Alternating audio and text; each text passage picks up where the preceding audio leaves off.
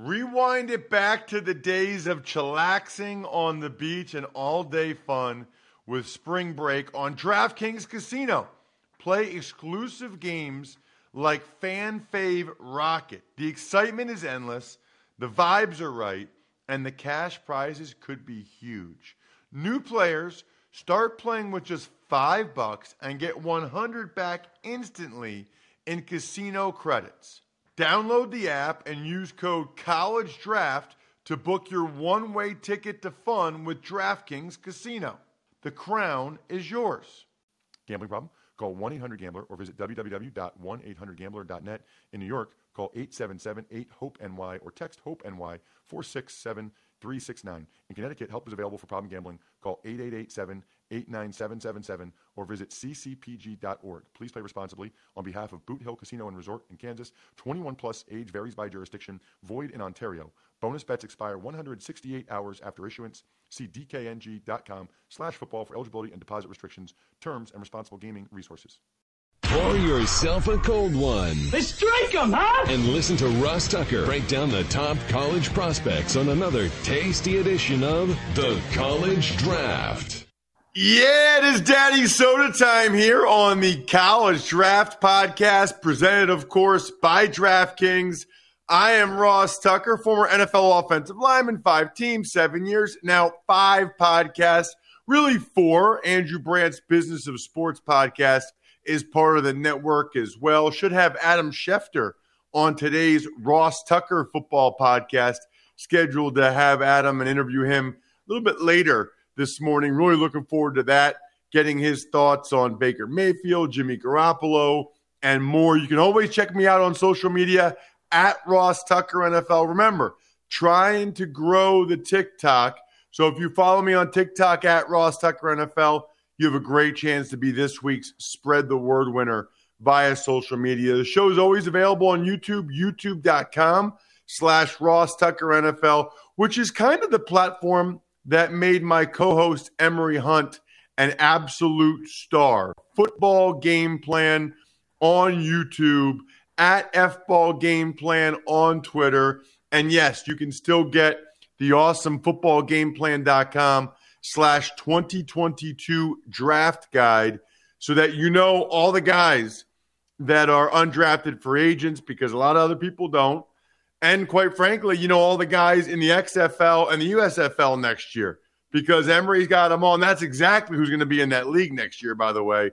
A lot of the guys that Emery has covered. Emery, always good to see you. Good to talk with you. Diving into the AFC North today.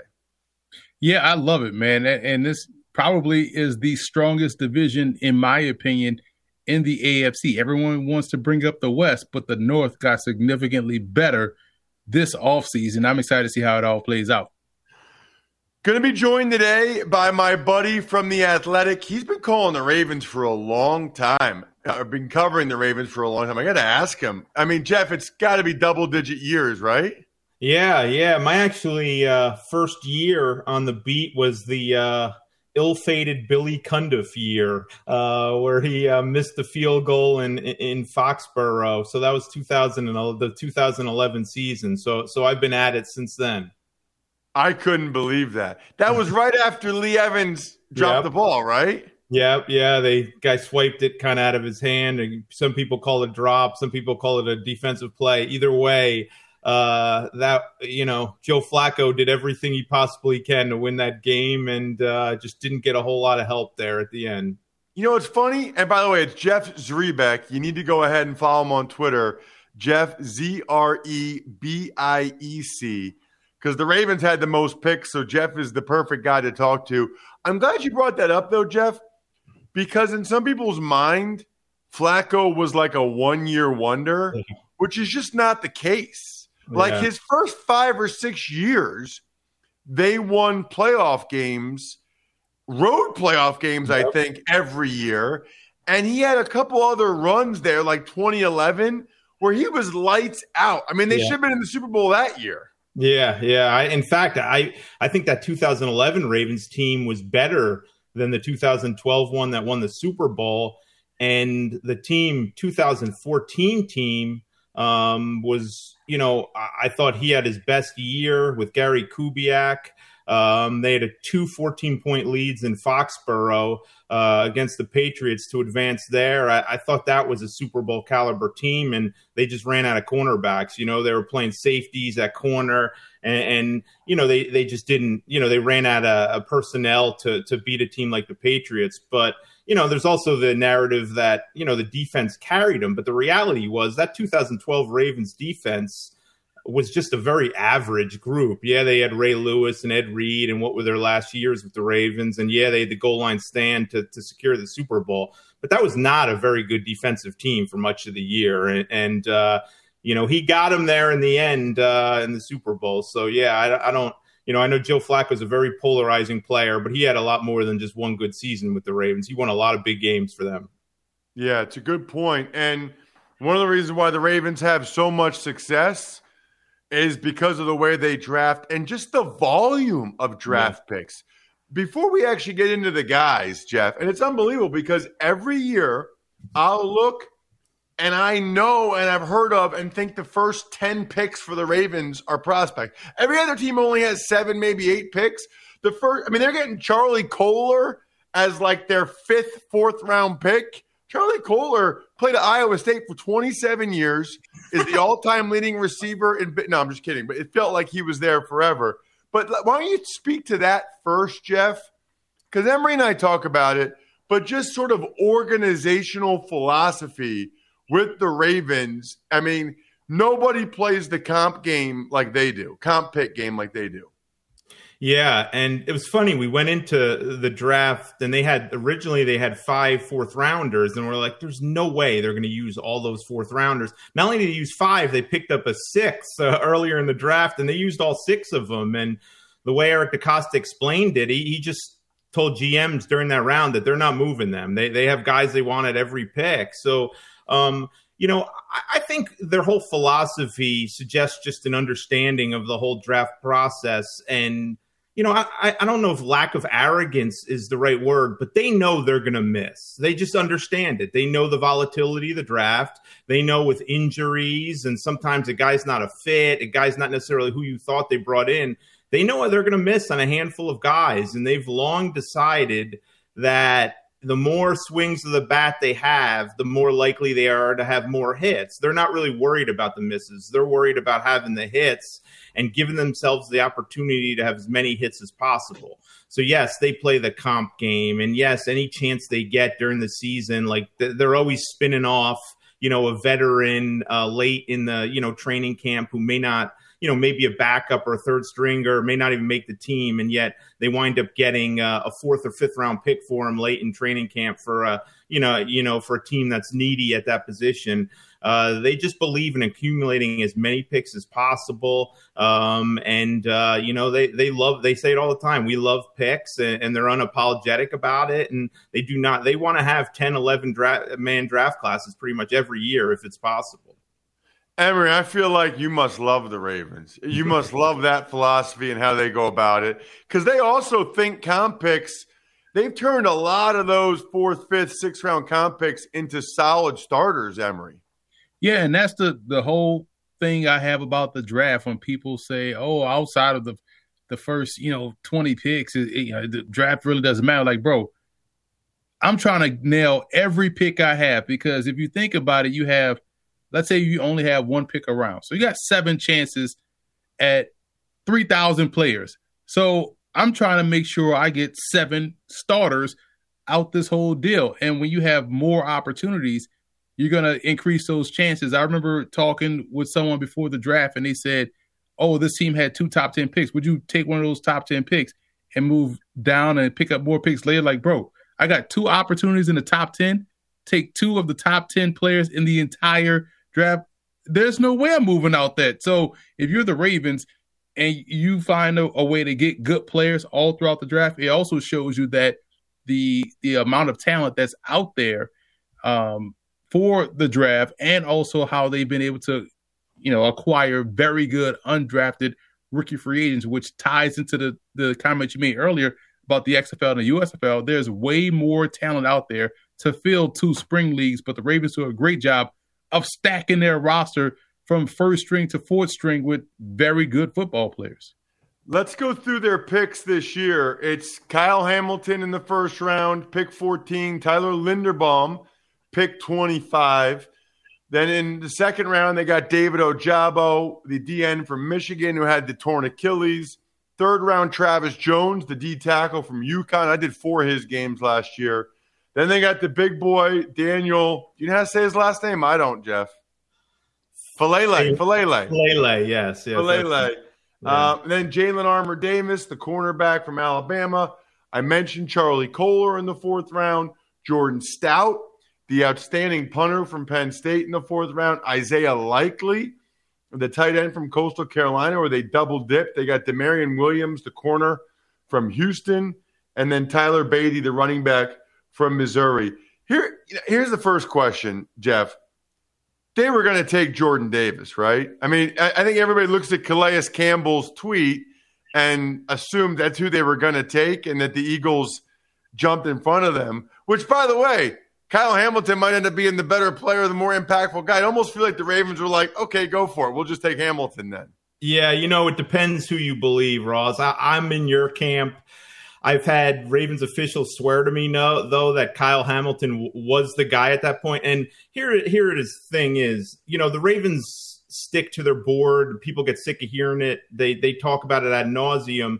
I fully believe they had Hamilton ranked as a better player on their board. But sometimes when your rankings are close, if they're in a similar, grade and all that, you go with the pick that's the biggest need. And Jordan Davis, they're trying to rebuild their defensive line in the offseason. So Jordan Davis was clearly a bigger need than safety, which is one of their deeper positions, to be quite honest. But, I've had people tell me once those two were both available, they say, hey, we like both. We'll be happy with both. So do whatever you want. And they're really happy with the guy they want. But I have a hard time believing, and I'm sure I'll get a call on this and say, why don't you believe us? But, no one wants to admit that the team jumped them to get the guy they really wanted. I think the Ravens are really happy with how it worked out. But if I'm a betting man, I say they'd pick Davis there if both were available. Listen, I'll tell you why you don't believe him. Because Calais Campbell tweeted, oh, man, I thought we were going to get him. And he's such a typical Ravens draft pick too, Jordan Davis. Oh yeah, we love big guys and just SEC guys. So it would have been. Here's the one I'm a little curious about, Jeff. Everything that the Ravens have been doing lately has been, gap scheme. Yeah. In the run game, and they get Linderbaum, who to me is just like a textbook outside zone center. Not that he couldn't be a gap guy. What is there anything to read into that? Yeah, they needed a center. They lost Bozeman to the Panthers, and they had McCary who could do the job. But if there was an opportunity to upgrade, I think we all expected them to in the draft. And so there was a lot of buzz about Linderbaum to the Ravens, and you talk to some people before the draft, it's like, I don't really get that. I mean, the Ravens themselves have long talked about how they want really big centers. They like big centers. They had Ryan Jensen there, and Bozeman's a little bit on the bigger side, obviously more than Linderbaum. So I kind of didn't expect he'd be the guy there. But in talking to them, first of all, they feel like he'll be able to do more. They'll be able to do more things with their running game. We all know, for all the criticism he gets about designing a passing game, Greg Roman runs the ball wherever he is. He has some of the most creative run schemes. And I feel like they think that Linderbaum gives them a little more versatility to do different things with their run game. But they just rave about his athleticism, Ross. They think he'll be able to adapt. They think he'll be able to do different things. And they think he's athletic enough to succeed and to be a above average center in pretty much every scheme that they could have. Emory, looking at their other picks, third round and below, anybody that really jumped out to you or that you thought was really interesting, you really liked? I really did like the Tyler Beatty selection because he is a fantastic running back. 1,500 yards in the SEC, and I think he fits in perfectly with what they do. So he's a guy that, to me makes someone like Justice Hill a bit expendable, because I feel like they are stylistically the similar guys, but Beatty to me is a much better back. But also when you go to their fourth round pick, Demarion Williams, fantastic corner, a guy that can play that overhang defender. He's had experience in the slot. He can play on the outside. He's a guy that's a football lifer. He loves the game. And I talked with him at the East-West Shrine game for about 35 minutes off camera, just about life in general. And this dude is passionate about everything, and really just wants to be a good football player. So he probably fits in with the mindset. They got some undrafted dudes that, just phenomenal, to be completely honest. I mean, if you want to jump in that, Makai Polk, a receiver out of Mississippi State. In my notes I have, he's able to switch gears like a LA lowrider. That's how smooth he is out of his transition. Shamar Bridges was phenomenal at the HBC Legacy Bowl. I know there was another AFC team that was on him hard. So the Ravens getting him and signing him under contract was huge. Then you talk about Chuck Wiley out of UTSA. He's kind of like Dalen Hayes, who they drafted last year. Wiley is someone that you want to keep an eye on because he can legit bring it off the edge in terms of pass rush. And Zakoby McClain is a dark horse to me because he's like a guy that you see that's a classic inside backer. He has no bones about the run game. He is looking to lay the hit. He is not going to miss any open field tackle opportunity. So I really thought they did a great job in the undrafted free agent market as well. But just typical Ravens with what they do. And Chris Moore is a guy we talked about before in the show out of Georgia State. Former Virginia Tech player, went down to Georgia State, played in the Sun Best Conference, and did a great job, playing both an overhang safety, but also down in the box as well. I love Emory played at Louisiana, Jeff. I love how he just says Sun Best instead of Sun Belt, like so casual, so like not even talking. He just goes with it. It's unbelievable. Let's move on to the Bengals. They got Daxton Hill in the first round, Cam Taylor-Britt, the corner from Nebraska in the second round. I should tell you, Daxton Hill, safety from Michigan, who, by the way, feels like a Ravens pick to me. A guy that plays corner, safety, that kind of guy. Zachary Carter, DN from Florida in the third round. Cordell Volson, guard from North Dakota State in the fourth round. Tyson Anderson was a favorite of mine, the safety from Toledo in the fifth round, especially on special teams. And then Jeffrey Gunter, the edge from Coastal Carolina in the seventh round. I guess, Jeff, my question for you about the Bengals is, are you kind of believing what happened last year? Are you believing that that's the Ravens' biggest threat? Yeah, I firmly believe that. I think, as you could attest, they solidified their offensive line. That was their biggest area need in the offseason. They added a couple DBs in the draft. It's funny you said that about Daxton Hill, because if they hadn't picked Kyle Hamilton at 14, I would have thought Hill would have definitely factored in the Ravens' decision making when they had the second first rounder. He does fit them with his versatility. So I think from a roster standpoint, absolutely, Joe Burrow should only get better, but it is very hard to, we see it every year. It's very hard to, they have a first place schedule now. They're coming off a long season. They lived a really charmed injury life last year. They barely had any injuries. That stuff doesn't usually repeat itself the next year. So it's going to be tougher for them. There's no doubt. Everyone's going to be gunning for them. But I think going into it, they have to be considered the AFC North favorite. What stood out to you, Emory, about the Bengals draft? The fact that they really got better in the secondary. You talked about Dax Hill, guy that could play inside or out, anywhere in the secondary, to be completely honest. And I was very impressed with the Tyson Anderson pick. He was my number 3 combo safety. Watched him at the the Senior Bowl, and was like, this is someone that people need to be talking more about and how athletic he is and how well he plays. So I'm glad he was able to get there. And, the fact that when you think about some undrafted guys, and they seem to have found a home at Coastal Carolina, getting Hiley and Shamari Jones, the running back, from Coastal, who's really good as well, had a really good Hula Bowl. And also looking at someone that they signed, I want to say Friday or so, or Saturday. I had a tweet ready. I was driving back from, I forgot where I was, but I was driving back from it. Oh, Giants camp. And I had the tweet. I was like, I know I got something on this guy. They signed Abu Darami Soiree from Colgate. I was like, oh, that's dude that, was a punt returner, kick returner. I called Georgetown Colgate games.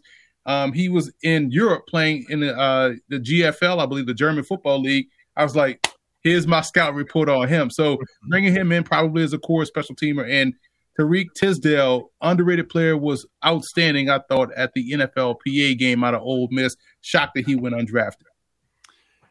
You can't find, actually some of these guys might be on LinkedIn, Emory. I was going to say, you can't find guys like these on LinkedIn, but some of the guys that Emory knows legit probably have a profile at LinkedIn, which makes sense. It's the world's largest professional network, 810 million people. Think about that.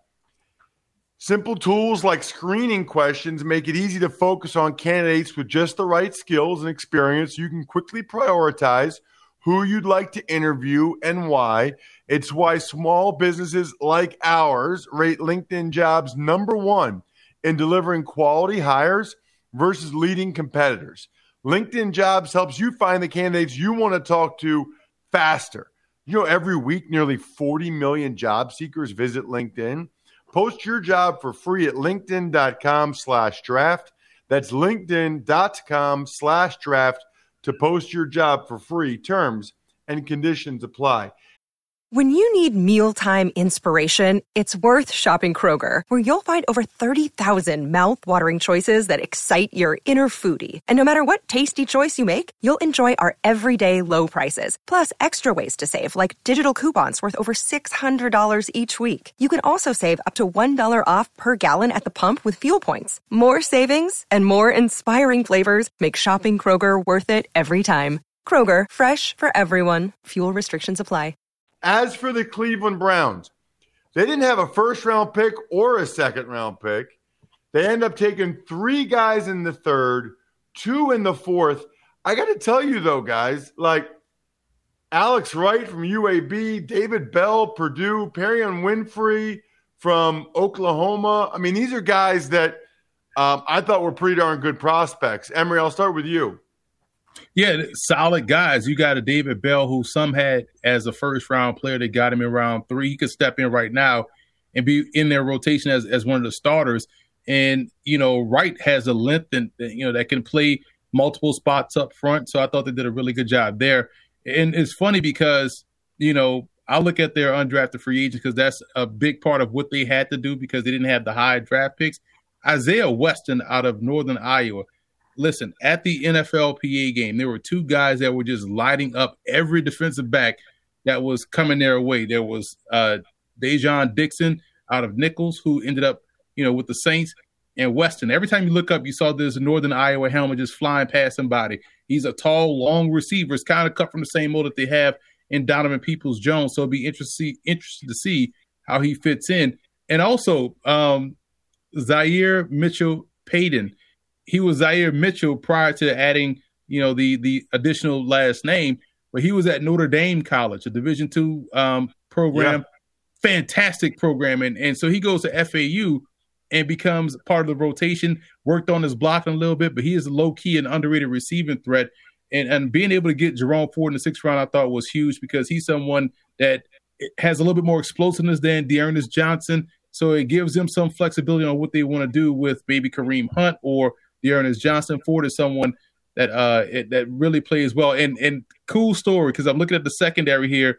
They bring in 2 of my favorite players in DeAnthony Bell out of West Florida, the Argonauts. But Junior Falk, we mentioned him on the show a lot, right? At the NFLPA game, I was watching practice, but I was also ear hustling. And I heard one scout say, listen, I'm very impressed by Junior Falk because he came into the meeting with them with a scouting report on their secondary, on their defense, and some examples from about 4 to 5 games of where if they had me on the team, I would have been able to do X, Y, and Z. Y'all probably need to move on from this guy. It was like, man, he was the most prepared DB out of Delta State that they were able to interview out there in the NFLP. So I'm not surprised that he ends up on a roster, but he's someone that could play safety or press corner. He's physical, he's outstanding, and also has great ball skills. Jeff, looking at a little more big picture for the Browns, I'm curious what sort of the sentiment is in Baltimore with them getting Deshaun Watson. Well, obviously the potential ramifications on the Lamar Jackson extension, I don't think, Haslam's a very popular guy in Baltimore for what that could mean with the fully guaranteed. I know Ravens owner Steve Bisciotti has kind of been the one owner who was vocal about it, or one of the few owners. I think Arthur Blank was a little bit too, about how he didn't think it was a good precedent. Look, I think when you look at them this year, they're probably one of the hardest teams to handicap, because you just don't know how long Deshaun Watson's going to be on the field. Is he going to be suspended? How long is he going to be suspended? If he's suspended early, I think their schedule sets up pretty well for them, where if they get him back after 6 or 7 games or whatever, they'd be in pretty good shape. They could hold down the fort for that long. But yeah, I think, I don't think the Ravens fans were thrilled that he came in the division. It just kind of makes it tougher. We know the talent they have on offense, how good the offensive line is been. And if Deshaun Watson's right and he's on the field, that certainly takes things to a new level for them. But who knows when that will be this year? I think that's why it's so hard to project the Browns heading into the season, just because you don't know how long their starting quarterback is going to be out, if any time. Transitioning to the Steelers to wrap things up. First round, of course, they took Kenny Pickett. Second round, George Pickens, the wide receiver from Georgia. Third round, DeMarvin Leal, the D tackle from A&M. Fourth round, another receiver, Calvin Austin III from Memphis. Sixth round, Connor Hayward, Cam's younger brother. Seventh round, linebacker, Mark Robinson, Mississippi. And then seventh round, they took another quarterback, Chris Alutikun from South Dakota State. So what do you make, Emory, of the 2 quarterbacks and the 2 wide receivers? Love the 2 wide receivers. That receiving core, my goodness, man. Problem is, who's going to get him the football? And so when you look at Pickett juxtaposed to Oladokun, my thing is, are we sure Pickett is better than Trubisky? And are we sure he is better than Oladokun? I had the same grade on both guys. And the fact they drafted Chris in the 7th round says they knew they had a lot of heat behind him in terms of people wanting to sign him as an undrafted free agent. So it's going to make that whole quarterback competition the entire spring and summer fascinating, because if it's a true, honest competition, you can't be afraid to have a Gus Frerotte, Heath Schuler situation, right? Where maybe your better guy is the 7th round pick, and you got to let him start because you want to win games. But right now, to me, Pittsburgh has enough on both sides of the ball from where they drafted, but they are clearly the 4th best team, in my opinion, in this division, just strictly off the uncertainty at quarterback. Hold on a second. I want to make sure I heard this right. You had the same grade for Pickett and Alutikun? Yep. And think about it. When you go back and watch him versus Colorado State, they beat the brakes off the Rams, and that was the first game of the season. I saw that game. That was a ass whooping. They exactly. And, he had 2 good receivers in the Yankee twins, and they had to run it back Pierre Strong. But you saw him do great things all throughout the season in his 1 year, got them deep into the playoffs. Remember, this was a national title team last year that had every quarterback get hurt. So they were scrambling to find somebody. He was at Samford and almost came out in last year's draft, but then decided to transfer 1 more year, take advantage of it, and was out there. So, yes, him and Pickett, he's a little bit more athletic. He has a stronger arm and has, gotten the team to the playoffs and played some significant football. I'm interested to see how he is going to factor into this competition, because we will quickly find out if it's a shadow competition or if it's a true QB competition out there in Pittsburgh. Yeah, it's shadow, bro. Let me just tell you right now. 1st round pick, 7th round pick, it's shadow. Jeff, it's interesting. I want to get your thoughts on this from a Ravens perspective. I got a couple buddies that are big Steelers fans, and they're not happy about the Pitt. It seems like if you're a Pitt fan, you're happy about the Steelers' pick of Kenny Pickett. But if you're just a Steelers fan, I had a buddy say to me, he's going to be okay. He's going to be like Andy Dalton. And the Rooneys are very loyal, so they're going to keep him as the starting quarterback, which isn't going to be good enough against Joe Burrow, Lamar Jackson, and Deshaun Watson, which I thought was really interesting.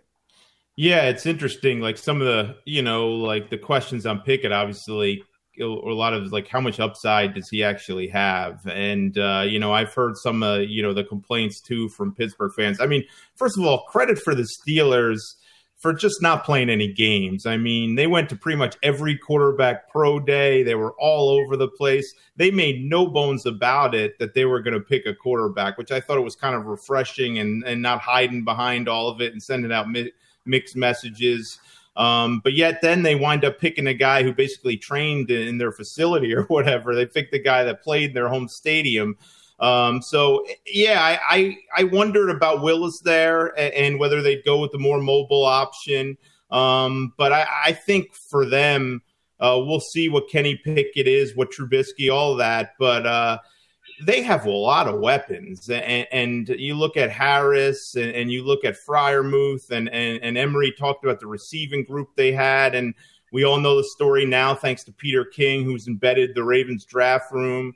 The Ravens wanted Austin. They had him earmarked with one of those 4th-round picks, and the Steelers picked him right ahead of him. I know the Ravens weren't thrilled about that, but that happened. So I think whoever their quarterback is, they have a lot of weapons around him. We'll see how much they've improved their offensive line. I think the jury's out there. But I think they're still in position to play the kind of football the Steelers you used to remember them playing with the hard physical running game and all that. I fully expect them to be there at the end. I don't know if they're going to be contenders right away, but they're always there with Mike Tomlin. And they finished 500 when they had Duck Hodges playing all those games that one year. They find a way, and I think defensively, Miles Jack, they'll be good there with the addition. So, I don't think Kenny Pickett sends shivers down the rest of the AFC North. But I think the coaching they have, the stability of the organization, some of the other pieces they have, they always have to be accounted for at the end. If you're an AFC North fan of any of the teams, obviously if you're a Ravens fan, you got to follow him on social media at Jeff Zrebiec, Zrebiec. Hopefully, since you listen or watch this show, you're already following Emery at FBall Game Plan on Twitter. I'm at Ross Tucker NFL. We are at Ross Tucker Pod. The keg is kicked. We are all tapped out. Thanks for listening to the College Draft Podcast. Make sure to also subscribe to the Ross Tucker Football Podcast, Fantasy Feast, Even Money, and The Business of Sports. All available at Apple Podcasts, rosstucker.com, or wherever podcasts can be found.